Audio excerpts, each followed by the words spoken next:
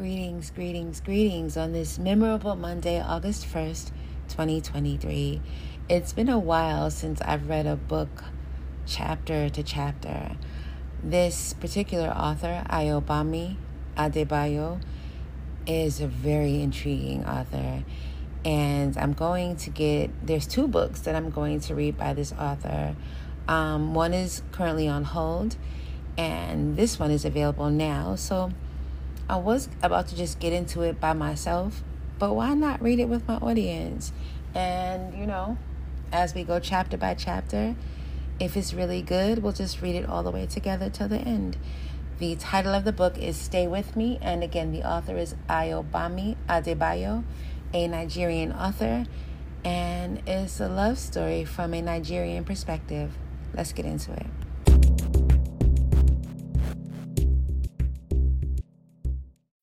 When you need mealtime inspiration, it's worth shopping Kroger, where you'll find over 30,000 mouth-watering choices that excite your inner foodie. And no matter what tasty choice you make, you'll enjoy our everyday low prices, plus extra ways to save, like digital coupons worth over $600 each week. You can also save up to $1 off per gallon at the pump with fuel points. More savings and more inspiring flavors make shopping Kroger worth it every time. Kroger, fresh for everyone. Fuel restrictions apply.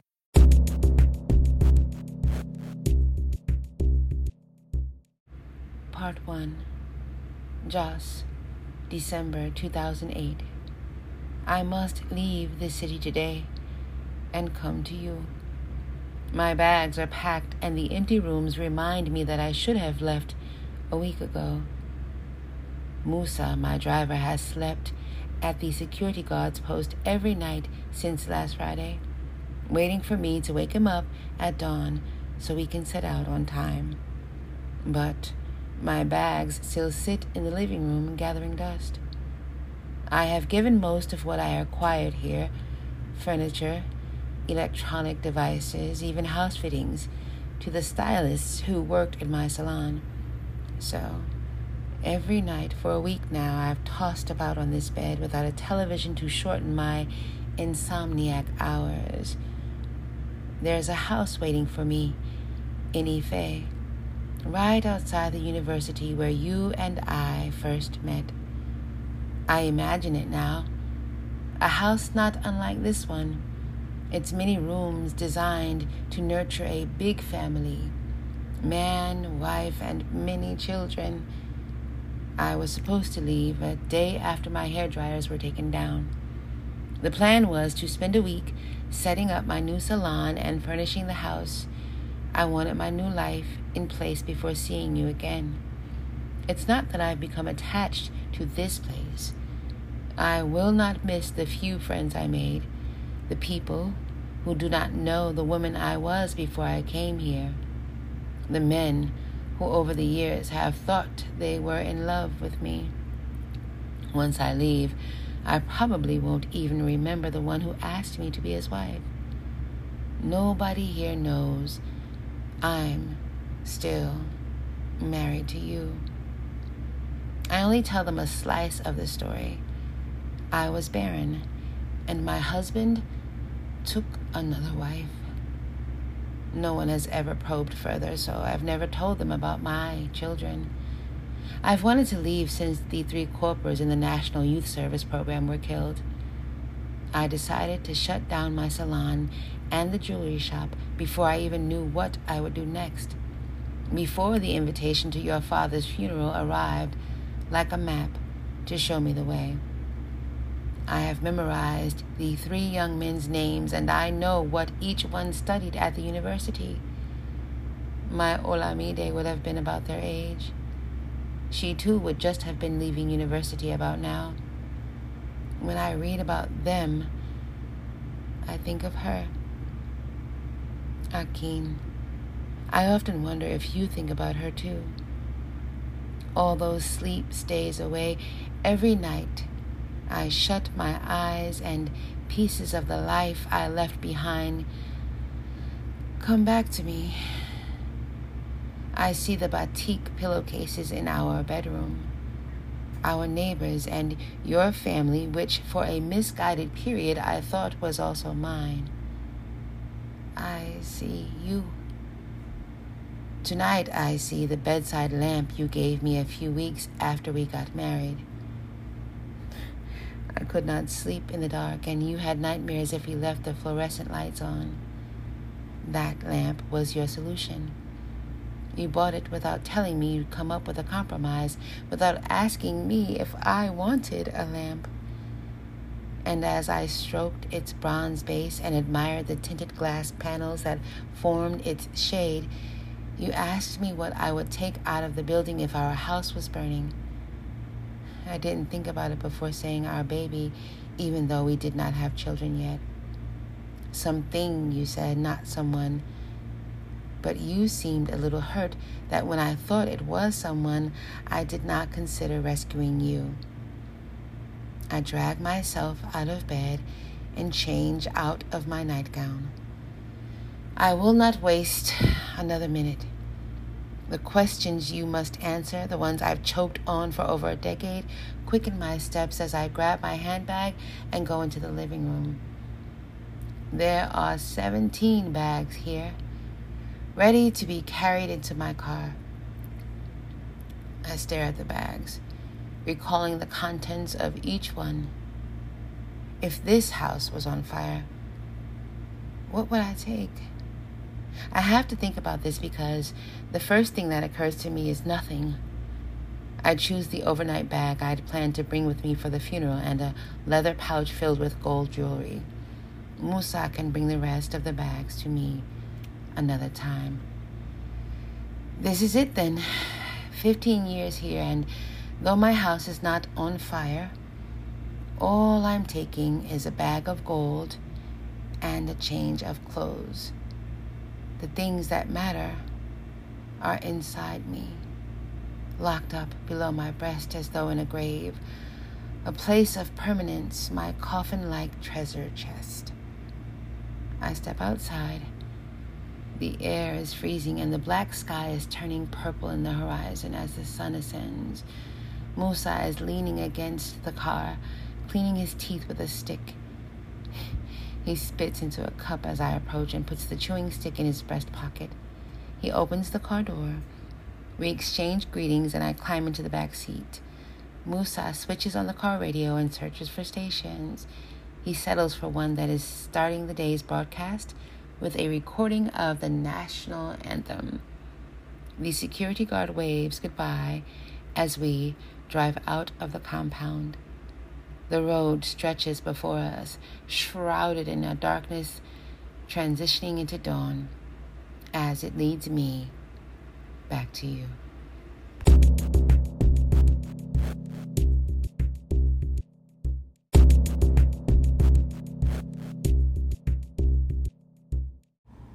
Chapter 2, Ilesa, 1985 onwards. Even then, I could sense that they had come prepared for war. I could see them through the glass panes on the door. I could hear their chatter. They did not seem to notice that I had been standing on the other side of the door for almost a full minute. I wanted to leave them standing outside and go back upstairs to sleep. Maybe they would melt into pools of brown mud if they stayed long enough in the sun. Martha's buttocks were so big that, if melted, they would have taken up all the space on the concrete steps that led up to our doorway. Martha was one of my 4 mothers. She had been my father's oldest wife. The man who came with her was Babalola, Akin's uncle. They both hunched their backs against the sun and wore determined frowns that made their faces repulsive. Yet, as soon as I opened the door, their conversation stopped, and they broke into smiles. I could guess the first words that would come out of the woman's mouth. I knew it would be some lavish show of a bond that had never existed between us. Yejide, my precious daughter. Martha grinned, cupping my cheeks with moist and fleshy hands. I grinned back and knelt to greet them. Welcome, welcome. God must have woken up thinking of me today, oh. That is why you are all here. I said, bending in a semi-kneel again after they had come in and were seated in the sitting room. They laughed. "Where is your husband? Do we meet him at home?" Babalola asked, looking around the room as though I had stashed Akin under a chair. "Yes, sir. He is upstairs. I'll go and call him after I serve your drinks. What should I prepare for food? Pounded yam?" The man glanced at my stepmother as though, while rehearsing for the drama that was about to unfold, he had not read this part of the script. Iya Martha shook her head from side to side. "We cannot eat. Get your husband. We have important things to discuss with the two of you." I smiled, left the sitting room area, and headed for the staircase. I thought I knew what important things they had come to discuss. A number of my in-laws had been in our home previously to discuss this same issue. A discussion consisted of them talking and me listening while on my knees. At those times, Akin pretended to listen and jot notes while writing his to-do list for the next day. No one in this series of delegations could read or write, and they were all in awe of those who could. They were impressed that Akin wrote down their words, and sometimes, if he stopped writing, the person speaking at the time would complain that Akin was disrespecting him or her by not noting anything down. My husband often planned his entire week during such visits, while I got terrible cramps in my legs. The visits irritated Akin, and he wanted to tell his relatives to mind their own business, but I would not allow it. The long discussions did give me leg cramps, but at least they made me feel I was part of his family. Until that afternoon, no one in my family had paid me that kind of visit since I'd got married. As I went up the stairs, I knew that Iya Martha's presence meant some new point was about to be made. I did not need their advice. My home was fine without the important things they had to say. I did not want to hear Babalola's hoarse voice being forced out in between coughs or see another flash of Iya Martha's teeth. I believed I had heard it all already anyway, and I was sure my husband would feel the same way. I was surprised to find Akin awake. He worked 6 days a week and slept through most Sundays, but he was pacing the floor when I entered our room. "You knew they would come today?" I searched his face for the familiar mix of horror and irritation that it wore any time a special delegation came visiting. "They are here?" He stood still and clasped his hands behind his head. No horror, no irritation. The room began to feel stuffy. "You knew they were coming? You didn't tell me?" "Let's just go downstairs." He walked out of the room. "Akin, what is going on? What is happening?" I called after him. I sat down on the bed, held my head in my hands, and tried to breathe. I stayed that way until I heard Akin's voice calling me. I went to join him in the sitting room downstairs. I wore a smile. Not a big one that showed teeth, just a small lift at the corners of my mouth. The kind that said, "Even though you old people know nothing about my marriage, I am delighted to, no, ecstatic to, hear all the important things you have to say about it. After all, I am a good wife." I did not notice her at first, even though she was perched on the edge of Iya Martha's chair. She was fair, pale yellow like the inside of an unripe mango. Her thin lips were covered with blood-red lipstick. I leaned towards my husband. His body felt stiff, and he did not put his arms around me and pull me close. I tried to figure out where the yellow woman had come from. wondering for a wild minute if Martha had kept her hidden under her wrapper when she came in. Our wife, our people say that when a man has a possession and it becomes two, he does not become angry, right? Baba Lola said. I nodded and smiled. Well, our wife, this is your new wife. It is one child that calls another one into this world. Who knows? The King in heaven may answer your prayers because of this wife. Once she gets pregnant and has a child, we are sure you will have one too, Baba Lola said. Iya Martha nodded her agreement. Yejide, my daughter, we have thought about and slept on this issue many times. Your husband's people and me, and your other mothers. I shut my eyes. I was about to wake up from the trance. When I opened my eyes, the mango yellow woman was still there. A little blurry, but still there. I was dazed. I had expected them to talk about my childlessness. I was armed with millions of smiles. Apologetic smiles, pity me smiles. I look unto God smiles. Name all the fake smiles needed to get through an afternoon with a group of people who claim to want the best for you while poking at your open sore with a stick. And I had them ready. I was ready to listen to them tell me I must do something about my situation. I expected to hear about a new pastor I could visit, a new mountain where I could go to pray, or an old herbalist in a remote village or town whom I could consult. I was armed with smiles for my lips, an appropriate sheen of tears for my eyes, and sniffles for my nose. I was prepared to lock up my hairdressing salon throughout the coming week and go in search of a miracle with my mother-in-law in tow. What I was not expecting was another smiling woman in the room. A yellow woman with a blood-red mouth who grinned like a new bride. I wished my mother-in-law were there. She was the only woman I had ever called Mommy. I visited her more often than her son did.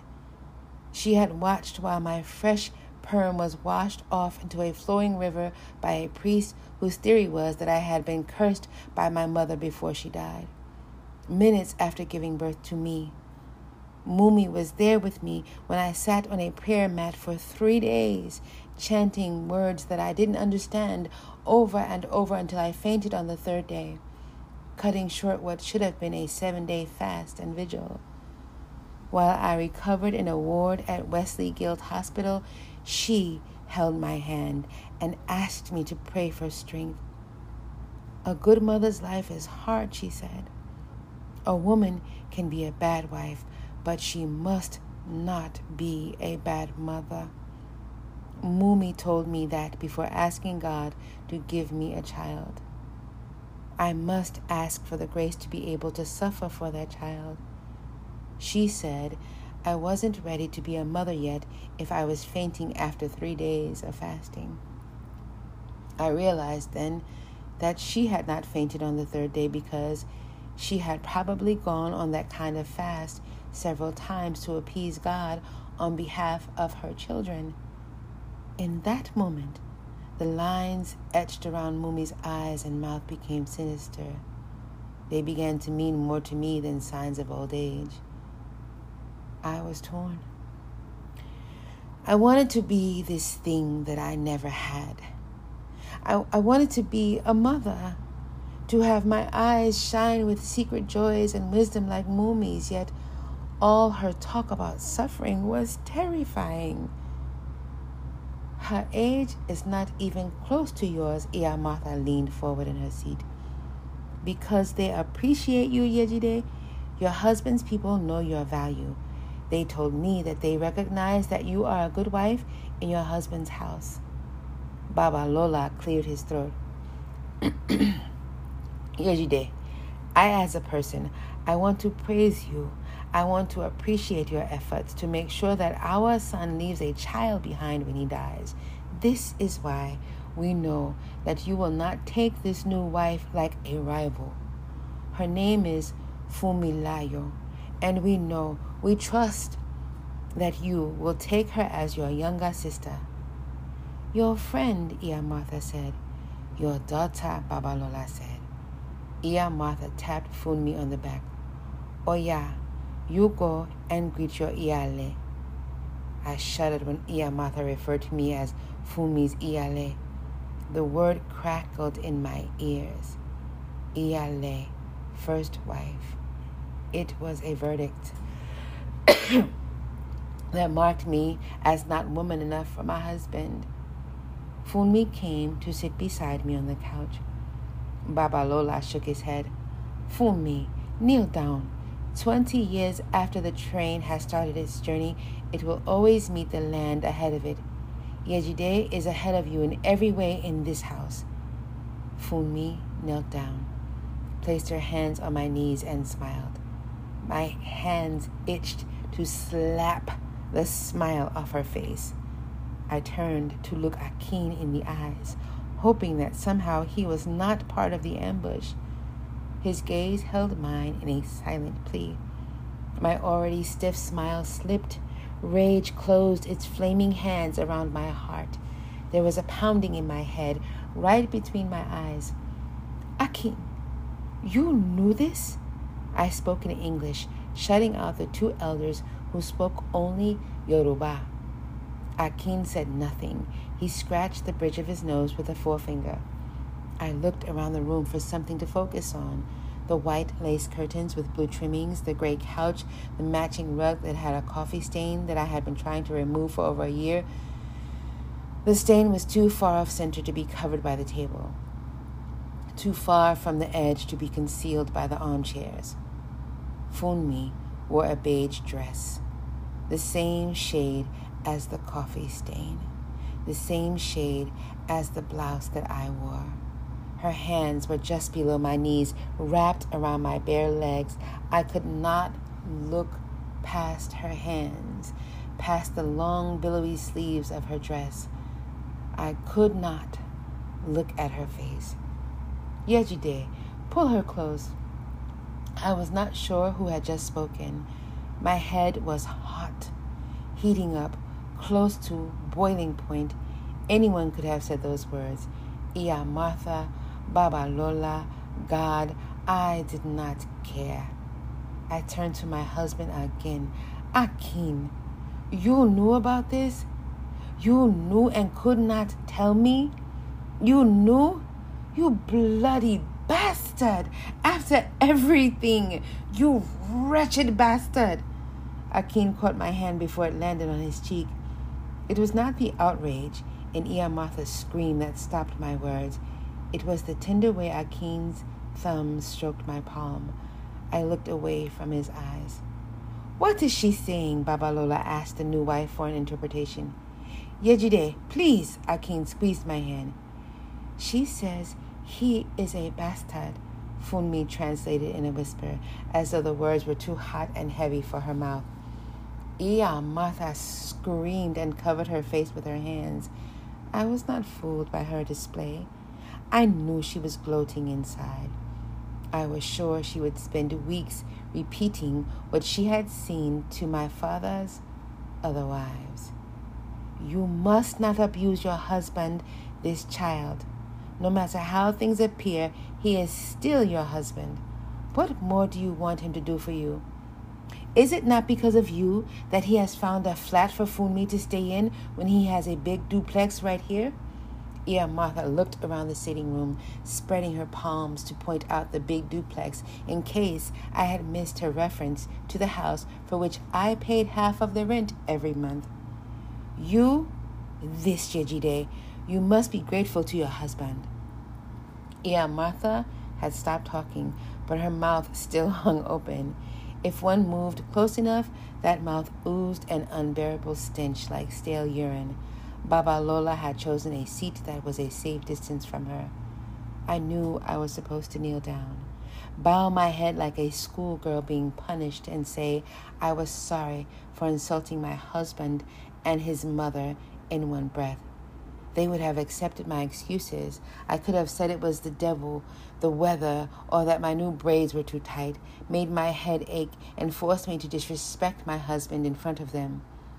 My whole body was clenched like an arthritic hand, and I just could not force it to make shapes that I did not want to make. So, for the first time, I ignored an in-law's displeasure and stood up when I was expected to kneel.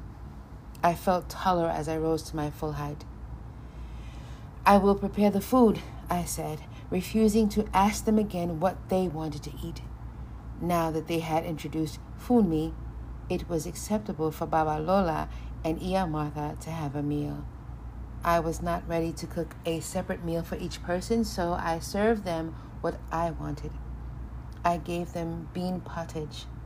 I mixed the 3-day-old beans I had been planning to throw in the bin with the freshly cooked pottage. Even though I was sure they would notice that the mixture tasted a little bad, I counted on the guilt Babalola was masking with outrage at my behavior and the glee Iya Martha was hiding beneath her displays of dismay to keep them eating. In order to help the food down their throats, I knelt down to apologize to the two of them. Iya Martha smiled and said she would have refused to eat if I had gone on behaving like a street child. I apologized again and hugged the yellow woman for good measure. She smelled like coconut oil and vanilla. I drank from a bottle of malt as I watched them eat. I was disappointed that Akin refused to eat anything. When they complained that they would have preferred pounded yam with vegetable stew and dry fish, I ignored Akin's look. On some other day, I would have gone back to the kitchen to pound yam. That afternoon, I wanted to tell them to get up and pound the yam if they really wanted pounded yam. I swallowed the words, burning in my throat with gulps of malt, and told them I could not pound because I had sprained my hand the day before. But you didn't say that when we first got here, Iya Martha scratched her chin. You yourself offered to give us pounded yam. She must have forgotten about the sprain. She was really in pain yesterday. I even considered taking her to the hospital, Akin said, backing up my fairly obvious lie. They shoveled the beans into their mouths like starving children, advising me to get the hand checked at the hospital. It was only Funmi who squeezed her mouth around the first mouthful of beans and looked at me with suspicion. Our eyes met, and she smiled a wide, red-rimmed smile. After I cleared away the empty plates, Babalola explained that he had not been sure how long the visit would last, so he had not bothered to make any arrangements for the cab driver who had dropped them off to come back and pick them up. He assumed, the way relatives often do, that Akin would take responsibility for getting them back home. Soon it was time for Akin to drop everyone off. As I saw them to his car, Akin jiggled his keys in his trouser pocket and asked if everyone was fine with the route he intended to take. He wanted to drop Babalola off on Ilaje Street and then drive Iya Martha all the way to Ife. I noticed that he did not say anything about where Funmi lived. After Iya Martha said the route my husband picked was the best option, Akin unlocked the car doors and got into the driver's seat. I stifled the urge to pull out Funmi's jerry curls because she slipped into the front seat beside my husband and pushed the small cushion I always keep there to the floor. I clenched my fists as Akin drove away, leaving me alone in the cloud of dust he had raised. "What did you feed them?" Akin shouted. "Bridegroom." "Welcome back," I said. I had just finished eating my dinner. I picked up the plates and headed for the kitchen. "You know they all have diarrhea now? I had to park by a bush for them to shit." "A bush," he said, following me into the kitchen. "What is so unheard of about that? Do your relatives have toilets in their homes? Don't they shit in bushes and on dunghills? I yelled, slamming the plates in the metal sink. The sound of cracking china was followed by silence. One of the plates had cracked in the middle. I ran my finger over the broken surface. I felt it pierce me. My blood stained the jacket space in trickles. Yejide, try and understand. You know I am not going to hurt you, he said. What language are you speaking? Hausa or Chinese? Me, I don't understand you. Start speaking something I understand, Mr. Bridegroom. Stop calling me that. I will call you what I want. At least you are still my husband. But maybe you are not my husband again. Did I miss that news too? Should I switch on the radio or is it on television? In the newspaper? I dumped the broken plate into the plastic dustbin that stood beside the sink. I turned to face him. His forehead glistened with beads of sweat that ran down his cheeks and gathered at his chin. He was tapping a foot to some furious beat in his head. The muscles in his face moved to that same beat as he clenched and unclenched his jaw. You called me a bastard in front of my uncle. You disrespected me. The anger in his voice shook me, outraged me. I had thought his vibrating body meant he was nervous. It usually did. I had hoped it meant he felt sorry, guilty.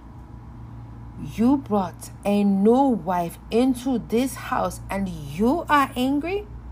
When did you marry her? Last year? Last month? When did you plan to tell me? You this... Don't say it, woman. Don't say that word. You need a padlock on your mouth. Well, since I don't have that, I will say it. You bloody... His hand covered my mouth. Okay. I'm sorry. I was in a difficult situation. You know I won't cheat on you, Yejide. You know I can't. I can't do that. I promise. He laughed. It was a broken, pathetic sound. I prized his hand away from my face. He held onto my hand, rubbing his palm against mine. I wanted to weep. You have another wife. You paid her bride price and prostrated in front of her family. I think you are already cheating. He placed my palm over his heart. It was beating fast. This is not cheating on you. I don't have a new wife. Trust me, it's for the best. My mother won't pressure you for children anymore, he whispered. Nonsense and rubbish. I snatched my hand away and walked out of the kitchen. If it makes you feel better, Funmi couldn't make it into the bush fast enough. She soiled her dress. I did not feel better. I would not feel better for a very long time. Already, I was coming undone, like a hastily tied scarf coming loose on the ground before the owner is aware of it.